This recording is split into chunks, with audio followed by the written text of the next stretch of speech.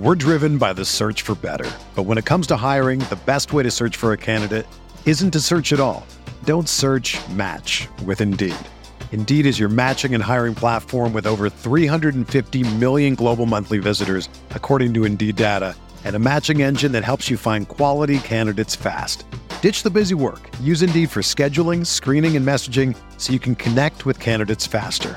Leveraging over 140 million qualifications and preferences every day, Indeed's matching engine is constantly learning from your preferences, so the more you use Indeed, the better it gets. Join more than 3.5 million businesses worldwide that use Indeed to hire great talent fast. And listeners of this show will get a $75 sponsored job credit to get your jobs more visibility at Indeed.com/Blue Wire. Just go to Indeed.com/Blue Wire right now and support our show by saying that you heard about Indeed on this podcast. That's Indeed.com/Blue Wire. Terms and conditions apply. Need to hire? You need Indeed. White will inbound. It's off to Smart for the seventh game. No! Commanded tipped in, but the buzzer sounded. The light was on. It'll be reviewed.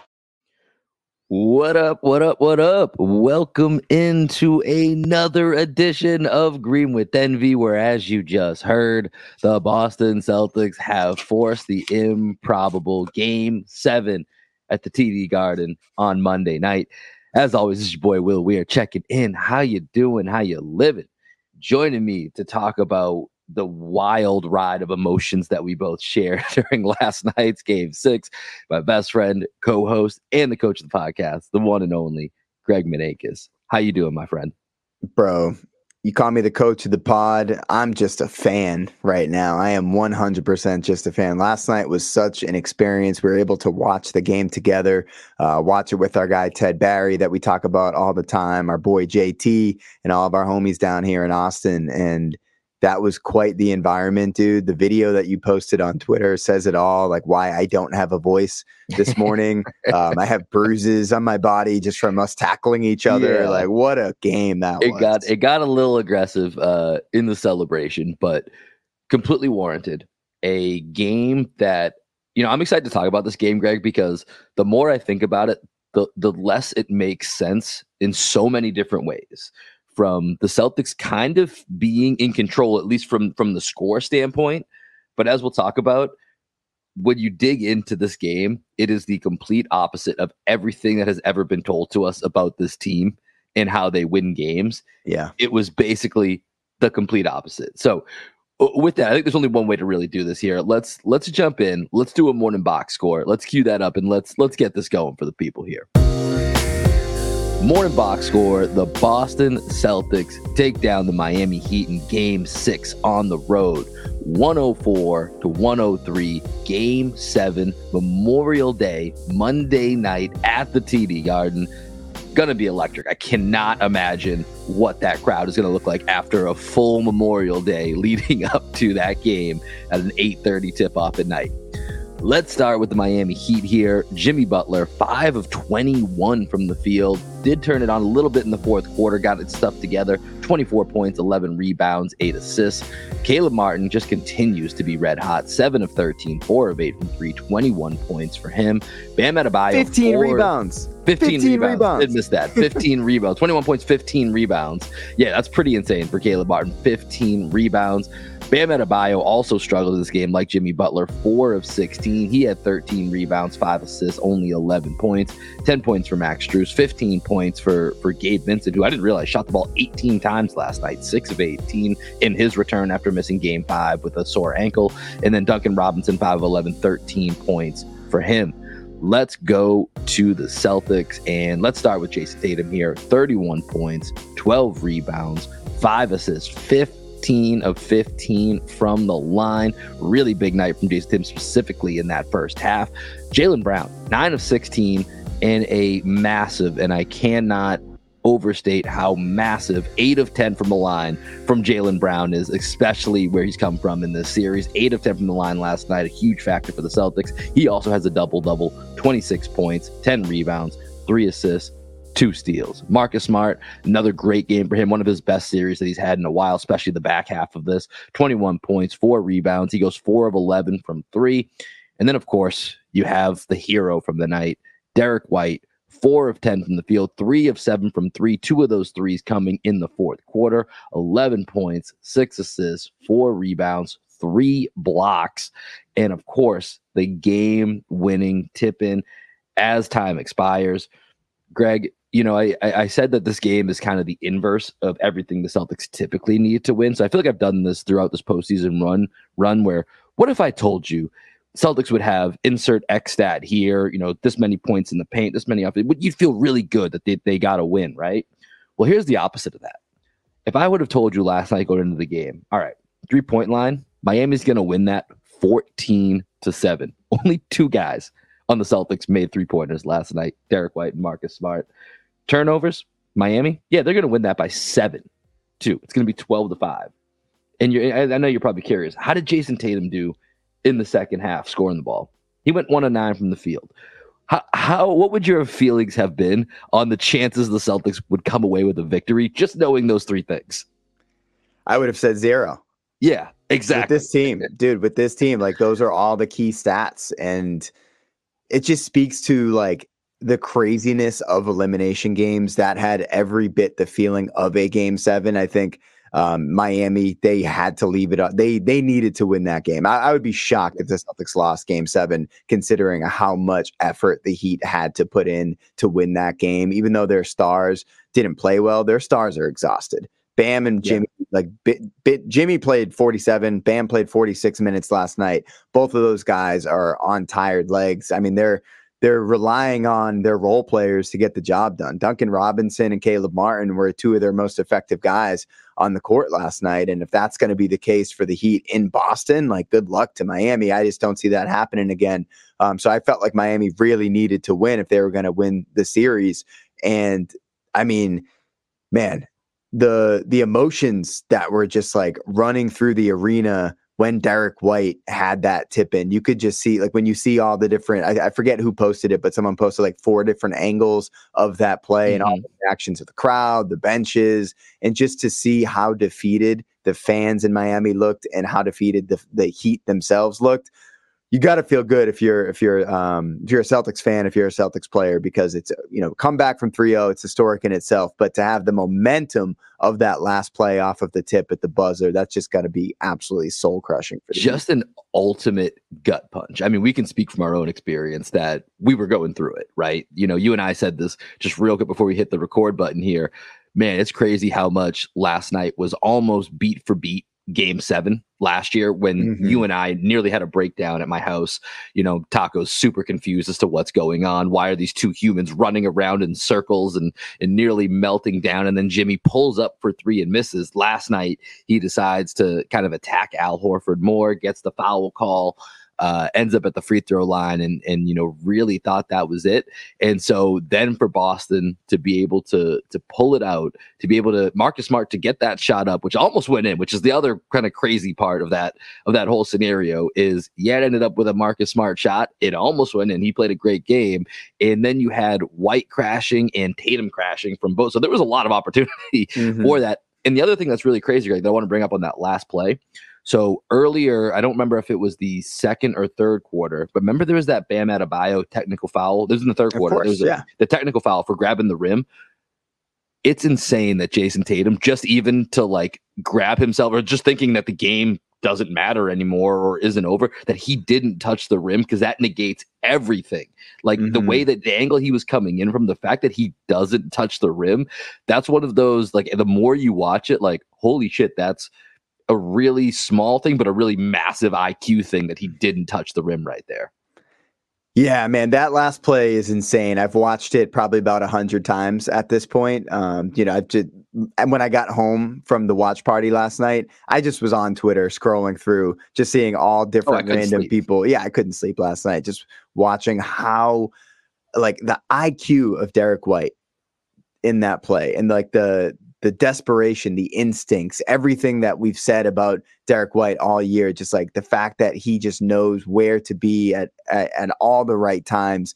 And for him to make the pass to Smart, space to the corner, crash off the corner, and tip the ball in all within 3 seconds is bananas. I don't even know what to say. I want to watch that play one more time. Can we watch that play one more time? Cue it up. White will inbound. It's off to Smart for the 7th game. No, Commanded tipped in, but the buzzer sounded. The light was on. It'll be reviewed. I just can't stop. I have such a shit eating. If you're watching on YouTube, I have a shit eating grin right now. Can the podcast just be us watching that like as many times in a row as we can before we run out of things to say about it? Like, I mean, the fact that Miami decides we're going to double Tatum, right? And they leave the most dangerous guy on the court, the inbounder. That's always like a huge no-no, is that you always want to make sure the inbounder is accounted for. And when you watch that play from a different angle, what you see is Bam is on JB in the post, right? So he as White is spacing to the corner, I know Smart like didn't see him. Smart was just like, I'm getting a shot up no matter what. Yeah. Bam was taking a step out to White. So even though White was open, like I think Bam would have probably recovered out to the corner and would have contested that shot. But the fact that the Miami decided we're going to double Tatum, we're going to leave Derrick White because there's only 3 seconds left. So it's going to be really tough to like make a pass, make another pass and get a good shot off. Smart probably gets fouled by Gabe Vincent on there. Like Gabe Vincent's definitely in his landing space. The ball goes in and out. As you said, Tatum is crashing hard. Derrick White is just a flash of lightning, as Jaylen Brown said, out of the corner. And then Strus almost blocks the shot at the rim as well. Dude, oh my God, I'm freaking out just thinking about how excited we were in that moment, because seconds before that, I had declared that this was a horrible night. Yeah. And then, I mean, it felt like it was crashing down. Like we said, it felt beat for beat that it was Game 7 last year, but the Heat were finally going to get the ending that they wanted. You know, up 10, 4 minutes left. You know, the Heat throw out a little bit of zone, and all of a sudden the Celtics are confused again, and the offense is kind of breaking down. Defensively, you know, I think it was 101-97, just a massive miscommunication between Al and Marcus. Jimmy goes right to the hoop, gets an and one. It just feels like it's all break. Duncan Robinson has 2 open looks. You know, the one that he had in the left wing after Bam Adebayo got the block on Jason Tatum at the rim on a putback. That was the one that felt like, I think that was 101-100 at that point. Yeah, let me cue that one up here. Yeah, if we got that, let's go to that one. Rejected by Adebayo. Robinson for the lead. Rebound Tatum. Out to Smart.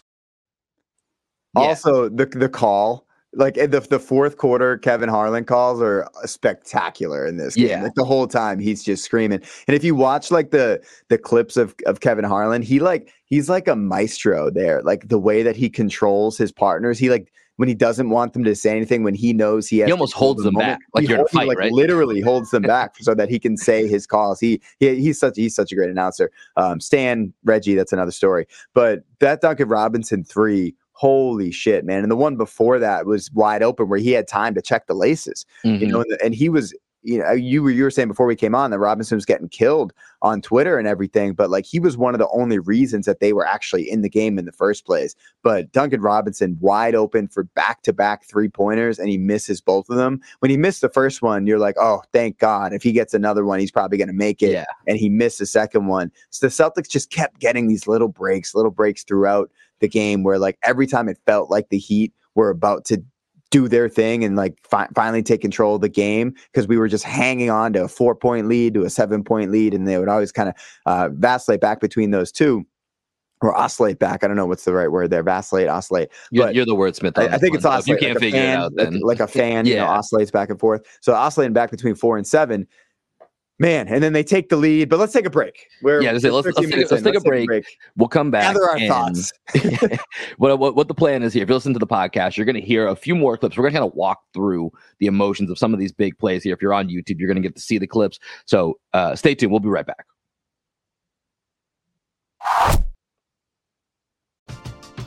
We're driven by the search for better. But when it comes to hiring, the best way to search for a candidate isn't to search at all. Don't search, match with Indeed. Indeed is your matching and hiring platform with over 350 million global monthly visitors, according to Indeed data, and a matching engine that helps you find quality candidates fast. Ditch the busy work. Use Indeed for scheduling, screening, and messaging so you can connect with candidates faster. Leveraging over 140 million qualifications and preferences every day, Indeed's matching engine is constantly learning from your preferences, so the more you use Indeed, the better it gets. Join more than 3.5 million businesses worldwide that use Indeed to hire great talent fast. And listeners of this show will get a $75 sponsored job credit to get your jobs more visibility at Indeed.com/Blue Wire. Just go to Indeed.com/Blue Wire right now and support our show by saying that you heard about Indeed on this podcast. That's Indeed.com/Blue Wire. Terms and conditions apply. Need to hire? You need Indeed. All right, Greg. So we're still finding our way through this journey of what was, I mean, honestly, that's one of the greatest games in NBA history. Like and I'm being a little bit hyperbolic, but that's going to be up there. That's an all-time game that everyone who was watching will remember that game. You know, if the Celtics win Game 7. I mean, even if they don't, I think this game, I mean, it takes on a different role if the Celtics win Game 7, because then it becomes part of the, you know, it's no longer 0 and 150, it's 1 and 150, right? It takes on a different level, but this is still going to be a historic game. This is, you know, I saw someone put this out there, and I think this is pretty good equivalent of it. The Derrick Fisher 0.4 shot, right? It feels like it has that type of, like, I remember where I was watching that game. I didn't think there was a chance. So, you know, I think what Greg and I are going to try and do here, Greg's got a couple of clips of some really big moments queued up here. So for the YouTube crowd, you're going to see the play here. If you're listening on the podcast feed here, you're going to hear it, but we're going to walk through it, Greg. So let's go through the first play that you got ready to go here. Well, like I was saying, there were all these moments in the game where the Celtics would step up and make a big play, or the Heat would mess up in a big moment. And the first one I want to draw attention to is Jaylen Brown. Right, so Jaylen Brown goes out with 4 fouls, and this is actually a Joe Mazzulla comment as well. We can talk about how great Joe was in that game. But Jaylen goes out with 4 fouls around the 10-minute mark of the third quarter. And we're talking during the game, and people are asking, like, oh, when do we bring JB back? And I'm like, I don't know that you can bring him back until the 4th, just because he has a tendency to get out of control. He almost had that 5th foul crash into the corner with Bam, right, when he's going for that loose ball. So, like, JB is not the player that I trust to play through 4 fouls, right? But Joe was like, listen, JB's probably been our second best player on the court tonight. And some argument he could have been the best player the way that he was playing on the defensive end as well. Dude, and Jaylen Brown on the offensive glass last night, 5 offensive rebounds, just constantly crashing from that weak side. He had some massive offensive rebounds in that game. I mean, it's the fact that he had a double-double last night. That was huge. Absolutely. And we put Jaylen back in. The first play that we go back in with Jaylen Brown, we go with Jaylen as the screener, which is scary because if we get a moving screen there on his 5th foul, that just kills me. And Jaylen rolls to the middle. I think he gets Gabe Vincent in a mismatch, and he finishes over the top of him, which is also scary because Gabe Vincent's good at drawing charges. So let's cue that play up. No question. And the second best player, you said Gabe Vincent. You said it. Brown is barreling into the defense of Vincent and finds the 2, and he's got 15. Right. In that moment, the Celtics are up 4, 69-65. So that was one of those moments. We're oscillating back between 4 points, 6 points. Like, is this a 2-possession game? Is it a 3-possession game? Like, all these little moments that as fans you're super locked into. Like, oh, if we can play like 90 seconds of great basketball, we could get this to a 5-possession game. Like, let's just do that. And it never really got to that point. I think there was one point where the Celtics got up by like 13 or something like that. Mm-hmm. But for the most part, it was hanging between 4 and 7. And that play was huge. Well, that was, I mean, like you're saying, and we were saying this in live time, we should be up by more. Like mm-hmm. it felt like that classic Celtics game where there's just opportunities being missed. It's great. I'm happy that we're winning because, like I said, once again, reading all those stats, this should not a game that the Celtics led for, I don't have it in front of me, but it's probably something like 85 to 90% of the game. The Celtics had the lead. You know, it wasn't until I think Jimmy Butler had a putback on a Duncan Robinson layup that they took a lead, something like 83-82. And that was their first lead since 11-9 earlier in the game. And then they didn't really get it back until Jimmy Butler hit those 3 free throws to go up 103-102. So, you know, this stretch from Jaylen Brown that we're focusing on right now, to your point, number one, Mazzulla deserves a ton of credit. You know, Mazzulla, I think, coached a really, really good game last night. I think there's very few things that you can really pick at from a coaching standpoint. And Jaylen Brown really was able to kind of steady the tide in what was a third quarter that had an opportunity to get away from them. Jaylen Brown has 8 points in the quarter, and I think it's the immediacy of him coming back in and getting those, 4 points right away to just, to quote our guy Adam Taylor, who's not here today, I got this, the blue streak in him, right? Mm-hmm. To be able to settle everything down.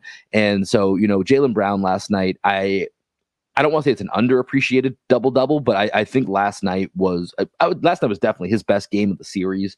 And it was a really important game because he hit shots that I think settled everybody down at times with his mid-range, being able to take advantage of that Gabe Vincent matchup, which I think from game one has been an area that we've always thought that he should be able to take advantage of more than what has happened in this series. But last night, I think his ability to shoot over Gabe Vincent, do so confidently, and then go to the free throw line and make 8 out of 10 free throws, where we have seen his confidence just completely rocked at different points in this series.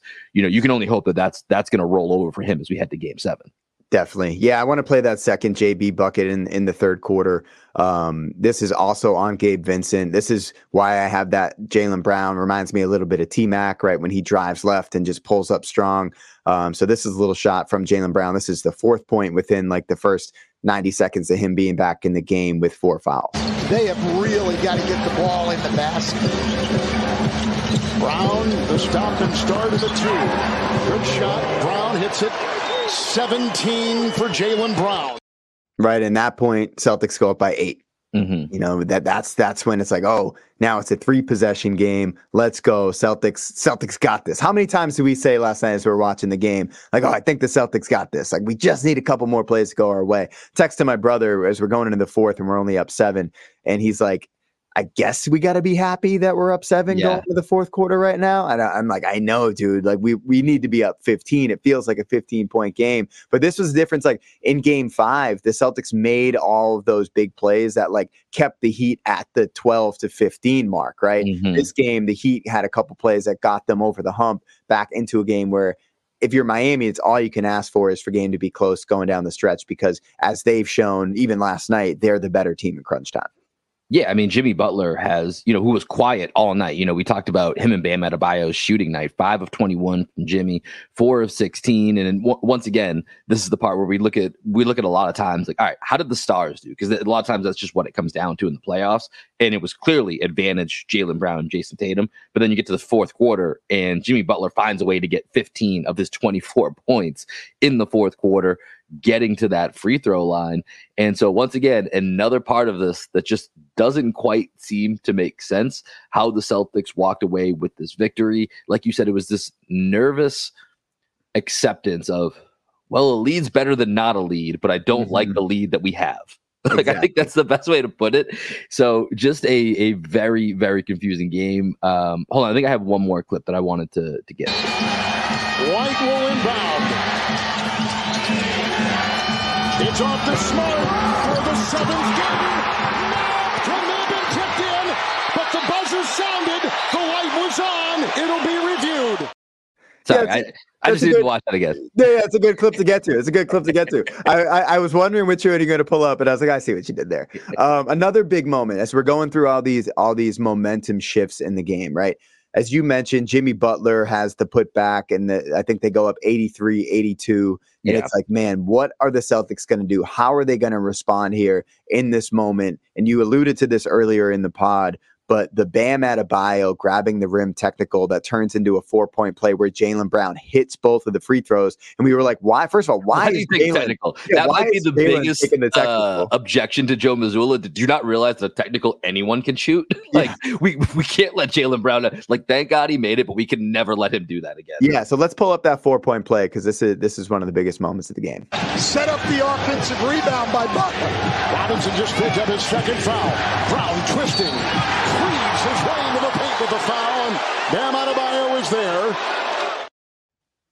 And Marcus, if you're watching that play, Marcus immediately calls out that was a goaltend, that he grabbed the rim. Like, not everybody is locked in that moment, but Marcus saw it because he had the perfect view from it. And the fact that we got the technical, we got the goaltending call because Bam actually blocked the shot, and Jaylen hit the and one because he got fouled on the play as well. Like what a momentum swing for the Celtics, and they go up by 3 after that because they were down by 1.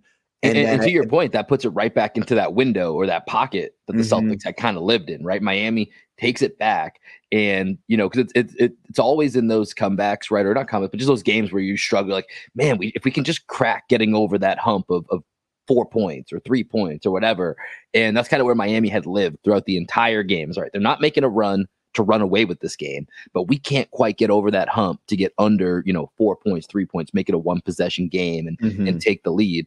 And then for them to finally do it, have the crowd really into it. Pretty decent crowd last night from Miami. I'll give them that.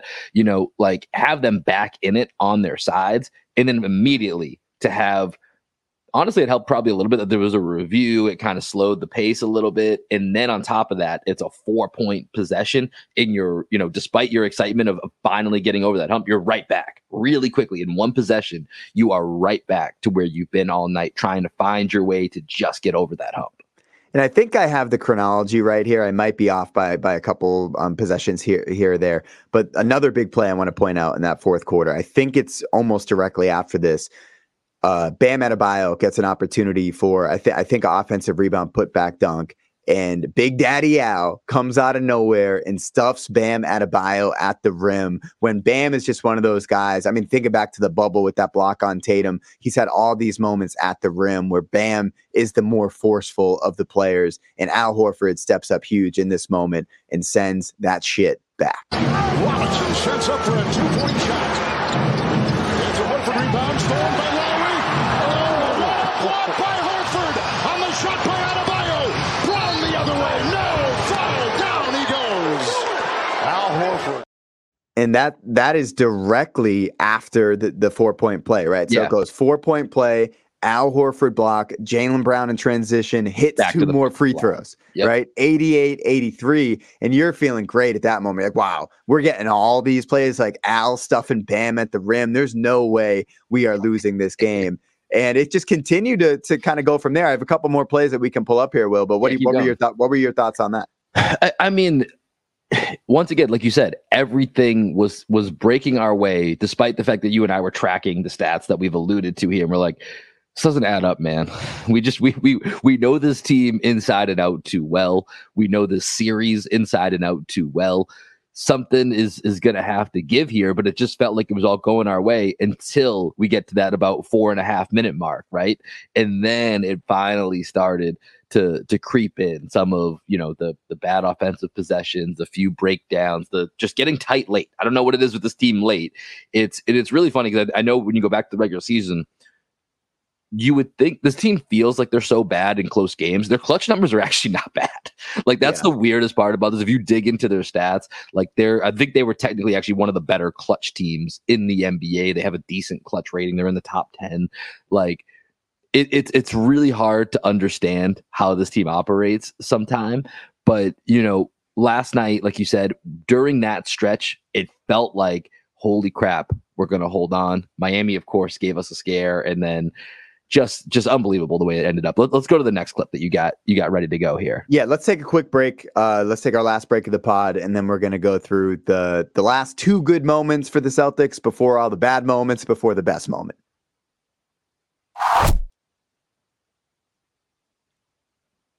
All right, Greg, let's keep the good times rolling here. What's the next clip you got for us? Okay, next clip I got here, the man of the night, Derrick White. Okay, with about 5 minutes left, which I think is like a little bit after the plays we just watched. Derrick White hits one of the 7 3-pointers that the Boston Celtics hit in the game last night. I don't think, hold on, before you cue up this clip, I just don't, like, this is going to be a trivia question at some point. I don't know how you're going to word it, but the fact that only Derrick White and Marcus Smart hit threes last night, like, once again, back to the stats I laid out, Greg, what if I told you, 0 of 14 from Al Horford, Jason Tatum, and Jaylen Brown from 3. 0 of 14. Mm-hmm. And the only guys to make threes are Derrick White and Marcus Smart. Like you can't even make that shit up. I still can't comprehend it, and I'm looking at the numbers directly in my face. Well, we didn't talk about it, but Brogdon obviously didn't play in the game last night. I think his absence without Brogdon on the court to be that other like 45% 3-point shooter. Jaylen Brown getting in foul trouble where you're like, damn, like this is the one thing we couldn't have because we don't have Brogdon tonight. Sam Hauser played 2 minutes in the first half, but you very quickly, you saw Joe was like, nah, I got to have my best players on the court. Like Sam's not one of my best players. Sorry. And then Grant had a horrible game last night where he's had a great series up till last night, but last night was bad. And I think part of that was, was the Spoelstra move of just not playing Cody Zeller and not playing, Kevin Love last. Kevin Love 0 minutes. I think Cody Zeller played like 2 minutes or something. 2:21 he played last night. I think that made a big difference because now it leaves, Grant Williams to go chase Max Strus or go chase. Not a good spot. And that's not his spot. Yeah. All right. So let's play this Derrick White 3-pointer. Out of Butler and out of Bayo. Out of Butler and out of Bayo. Screen by Williams, 3 by White. Good! That was a big-time triple, and he's got 9. Another huge shot right there. Celtics once again up 4. Celtics make a big shot. Derrick White is the man of the hour. Rob Williams sets a great screen, miscommunication right there at the top, and Derrick White gets his shot where he's able to walk in off that left-hand dribble into a 3-pointer, which is something that we didn't see much of last year, but the confidence of D. White that we saw over the last 6 weeks of the season, that was a shot that we started to see more and more, where White was dancing around the pick and roll and able to pull up off the 3. Huge moment. Celtics go up 7. So we've talked about Derrick White we've given him, I've made the joke before, giving him so many flowers that my florist ran out. You know what I mean? Like we talked about him so much on this podcast. We've called him multiple times. He's the 3rd best player on this team this season, subject to change in future years. But this year there was no doubt he was the 3rd best player. Throughout this postseason, he's been good. He's obviously had some moments. The last parts of this whole series, really, and especially the last couple of games or so, he's made some just permanent marks on this series as to why he's so important to this team. We begged throughout stretches of the season, like, Joe, listen, we know the Jays are going to be out there. Most likely Al's going to be out there in most moments. The other guy that you just unquestionably have to have out there every single night is Derrick White.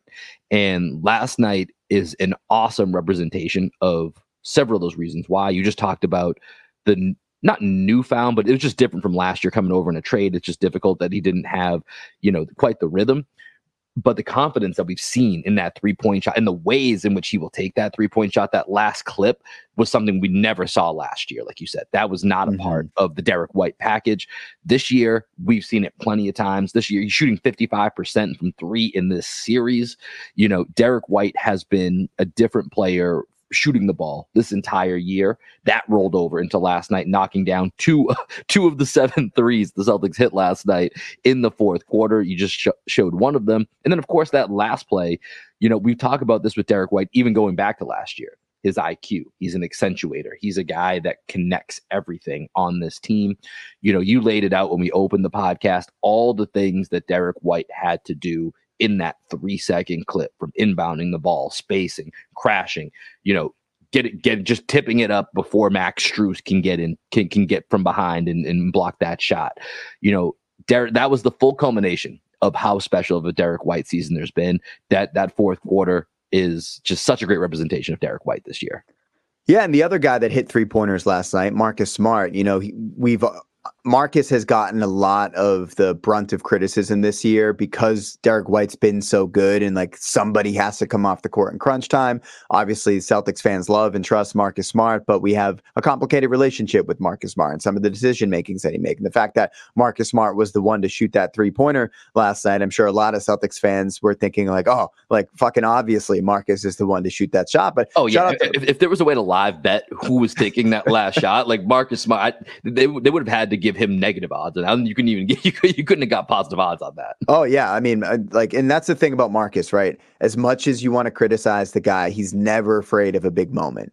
And Marcus had a huge moment a little bit earlier in the fourth quarter where he drives on Duncan Robinson, maybe gets away with a little bit of an offensive foul, finishes the and 1. And the Celtics, I think at this point, go up 10. And this is where we all look at each other and we're like, we're up 10 with like 4 minutes left. There's no way we can lose this game. Tatum's been tearing him up, as has Smart. Robinson awakes, defends him, inside. Smart! What a play! Marcus Smart ties dives for two and a foul. Marcus Smart, love and trust, man. And the great thing about having Duncan Robinson on the court is that he's a target out there, right? Max Strus can't really go at Max Strus just because he's a little bit more of a physical defender. He moves his feet a little better than Robinson. Anytime the Celtics had the opportunity to go at Duncan Robinson, I felt like they did a pretty good job of trying to do that, which is why Spoelstra ended up going zone over the last 4 or 5 minutes of the game, because he realized that he cannot play man-to-man with Duncan Robinson on the court, but Duncan Robinson needed to be on the court because he was so effective on the offensive end. But that at that point in the game, Will, I think it was 5 minutes left. We're thinking we're good. There's no way the Celtics blow this. Like, the Heat have had their moments, they had their chances, and they just weren't going to get over the hill. But then the bad stuff starts to happen. You ready to get into the bad stuff?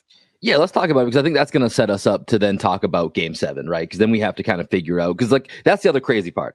There's another game. Like, last night had every feel of an elimination game. And I agree with what you said earlier, Greg. It felt like, it feels like Miami has known, like, once they didn't sweep, this was kind of their game. And I think they even approached that a little bit in game 5, the way that, Gabe Vincent, it seems like if that was an elimination game, he probably would have played. They rested. They just basically, they didn't quit, but they left everybody on the bench with, down 12 to 15 points in the fourth quarter to rest up for this game. You talked about how, Jimmy and Bam play 46, 47 minutes last night, basically just don't leave the court. Like, that felt like they were all in on this game. So the fact that there's still another game is almost, it's like, it's hard to fathom, right? So yeah. So I think talking about what went wrong will lead us into game 7. But yeah, like you said, we get up 10 with about 4.5 minutes left. Cue up game 7 last year. It really felt like it. The Celtics, they get stagnant. They start slowing the pace a little bit. The zone throws them off. They're not getting the looks that they need. I think initially when they went to that zone, and correct me if I'm wrong here, I think Rob was in the game, and then Mazzulla, to his credit, does make the Al switch at one of the upcoming free throws to get that back in. But it was just really hard for the Celtics to get good looks. And then, Miami started making some plays. Jimmy Butler got to the free throw line. I'm going to pull this up here real quick. I think he got to the free throw line 10 times in the fourth quarter. Yeah, Jimmy Butler scored 15 points in the fourth quarter. 10 times he got to the free throw line, 8 of those points coming from that area. And so, Miami, god damn, was that scary last night as they were starting to make that comeback in the last 4 minutes. Yeah, let's get into some of Butler's moments, because Jimmy obviously had a terrible game up until the fourth quarter. The Celtics were completely in his head. He didn't want the ball. Didn't want to attack the rim. Rob Williams was giving him fits. Derrick White blocked his shot. Like, all these things that Jimmy, like, when we look at him, we see the stuff that he did to Drew Holiday in the Buck series. That was a fresh Jimmy Butler. This is a Jimmy Butler that's had to carry a team for 3 rounds, and the weight of not having Tyler Hero and not having another guy that can just go out and create their own shot, with the Celtics having figured out Bam at the nail, like Bam against Al Horford at the nail at the beginning of the series. I was like, I don't want that matchup. Now Al looks at Bam's like, I figured him out. Same thing he said about Joel Embiid in the last series. He was like, just give me a few games and I'll figure this guy out. He's that smart on the defensive end. But one of the big moments here, Celtics, I think, are up 10 at this point. Jimmy Butler, by all means, Jimmy, shoot 3-pointers. He decides to shoot a 3-pointer, step back on Marcus Smart. And I think this starts the Jimmy Butler show down the stretch. 7-point game, approaching 2 to play. Butler with a long shot of 3. Jimmy Butler just canned a 3. 17 for him. When Jimmy Butler hit that 3 to get the game back to 4, it was a 7-point game, gets it back to 4. As we said, it was like, hey, oscillating between those two numbers. They run that little action. Jimmy Butler sets the screen, a little ghost screen action, spaces out to the corner. I think it was Robinson made the good pass to him. And Smart lets Jimmy take a rhythm dribble into a corner 3. Where if there's any 3-pointer, I feel a little bit worried about Jimmy Butler taking, it's a corner 3, because he doesn't have great range.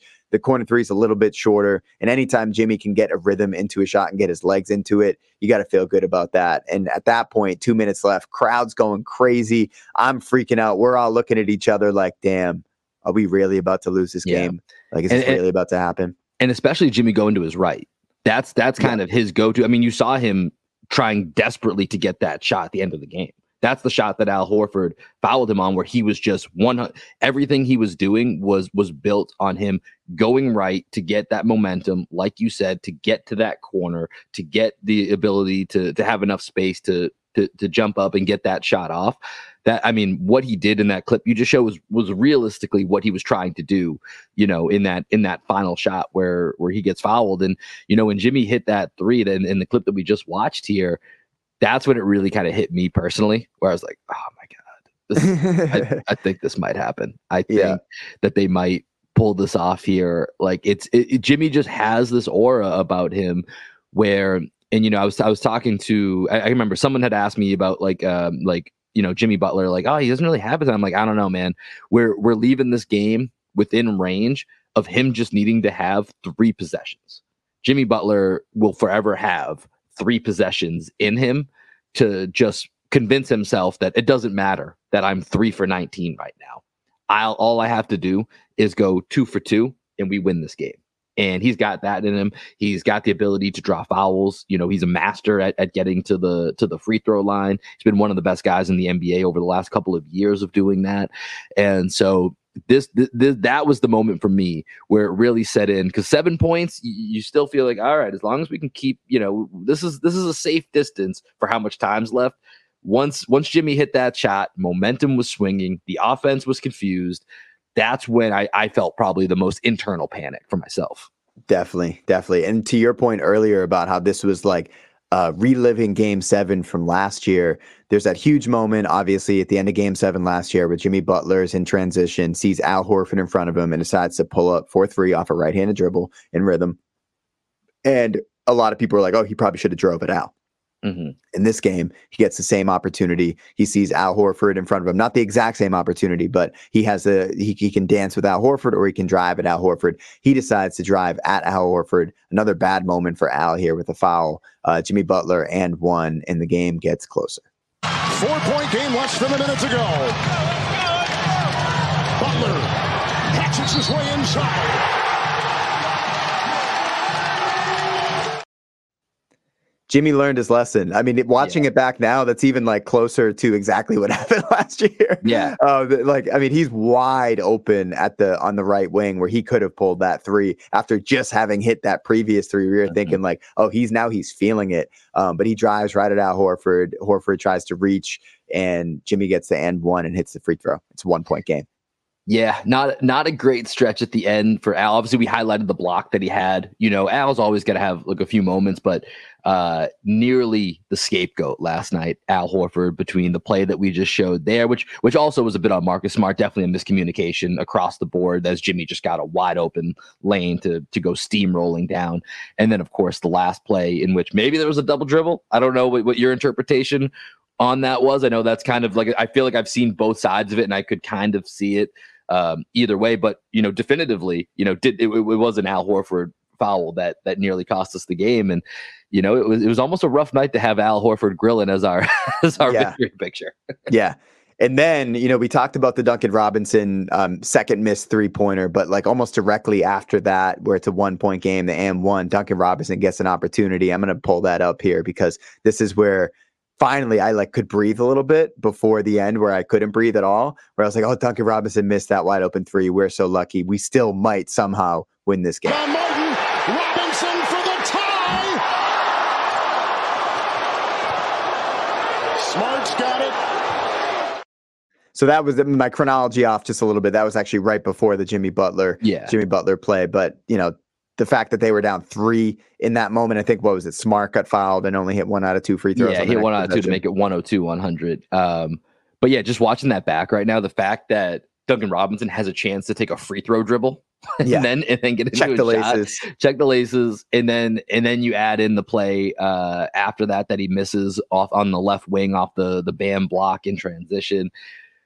God, and like we said, Duncan Robinson, he scored 10 points in the fourth quarter. Duncan Robinson got off the bounce, and one of the putback to go 83-82 was created off of Duncan Robinson penetration on a missed layup that gave Jimmy the opportunity to go get that rebound. So, looking back, I can't, especially the series that Duncan Robinson's having, the way that Miami's gone about trying to get wins, it almost I mean, not from our perspective, but from, obviously Miami perspective, that would have been poetry for it to end with a few Jimmy Butler plays, but ultimately one of these unheralded role guys stepping up and hitting a dagger. So the fact that the Celtics escaped that is, I mean, they're certainly lucky. And here's the thing: last night, listening to some of the Celtics, like obviously they're overjoyed with how this game goes, but there also was a self-realization in a lot of their answers that, hey, listen, you get a win however you can when it's the postseason, when it's the Eastern Conference Finals. But we got lucky. We got lucky that the Heat didn't get this game for all the reasons that we're talking about, and including these two Duncan Robinson misses. Absolutely. And I got to get out of here. So let's do a quick game seven predictions, and then we'll play people out with some sweet music that was just released last night. Okay, but before we do that, White will inbound. It's off to Smart for the seventh game. No, can have been kicked in, but the buzzer sounded. The light was on. It'll be reviewed. We have the same brain. Go ahead. Yeah. Okay. Game 7. What you got? So Game 7, Monday night, gonna be what should be an electric atmosphere in the TD Garden. I think the first thing that, you brought it up, the Brogdon injury certainly came to fruition last night. When you look at the 3-point shooting, when you look at the breakdown of scoring, I told you when we met up, one of whether it's Marcus, Al, Derrick, somebody's got to go for more than 15. Marcus Smart did that last night. Derrick White stepped up in the clutch. We'll have to see what Brogdon's status is. And the other thing that we didn't really touch on, but I do think is noteworthy, is something was going on with Rob's left arm or left wrist or whatever it might be. That's something to keep an eye on, because, we've said the Celtics have 7 starters. Well, maybe they're down 2, or maybe there's 2 that aren't fully healthy. We know the Heat are banged up, but that's just from a Celtics perspective, something that kind of could change what it looks like for the Celtics. But I think as we look to Game 7, we didn't really talk much about Jason Tatum in this game. Jason Tatum was unbelievably special in that first half. Last night, I'm pulling up the stat here. Most 30, 10, and 5 games in a single postseason in NBA history. LeBron James, 2018, had 7 of them. Last night, Jason Tatum just joined him. We're still in the Eastern Conference Finals right now. 7 games of 30, 10, and 5.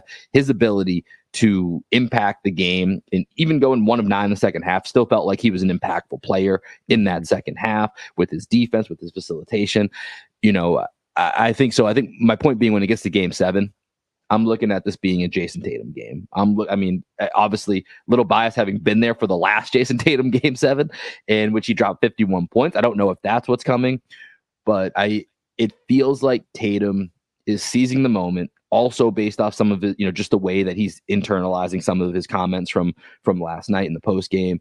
I'm looking at Game 7. I'm nervous about the Rob Williams, Malcolm Brogdon factor with their injuries.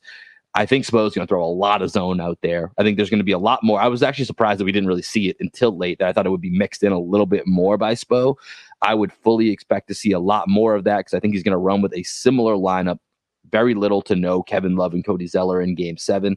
And so I think at different times he's going to feel compelled to do that. How the Celtics react to that zone could ultimately determine what happens in Game 7. But I'm riding with Jason Tatum in a Game 7 at home. What are you thinking? Or how are you feeling? I feel pretty much exactly the same, except I think the Celtics, I think this is very similar to Celtics Lakers in 2008, Game 6 in Boston, where it just was too much.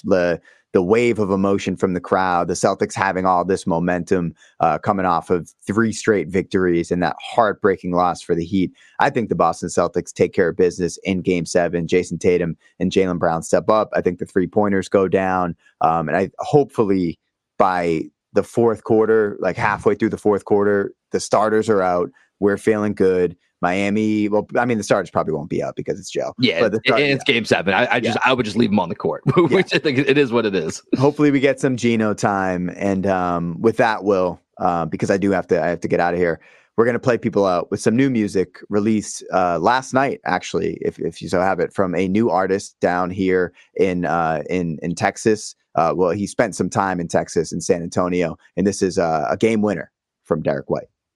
White will inbound. It's off to Smart for the 7th game. Now, could have been tipped in, but the buzzer sounded. The light was on. It'll be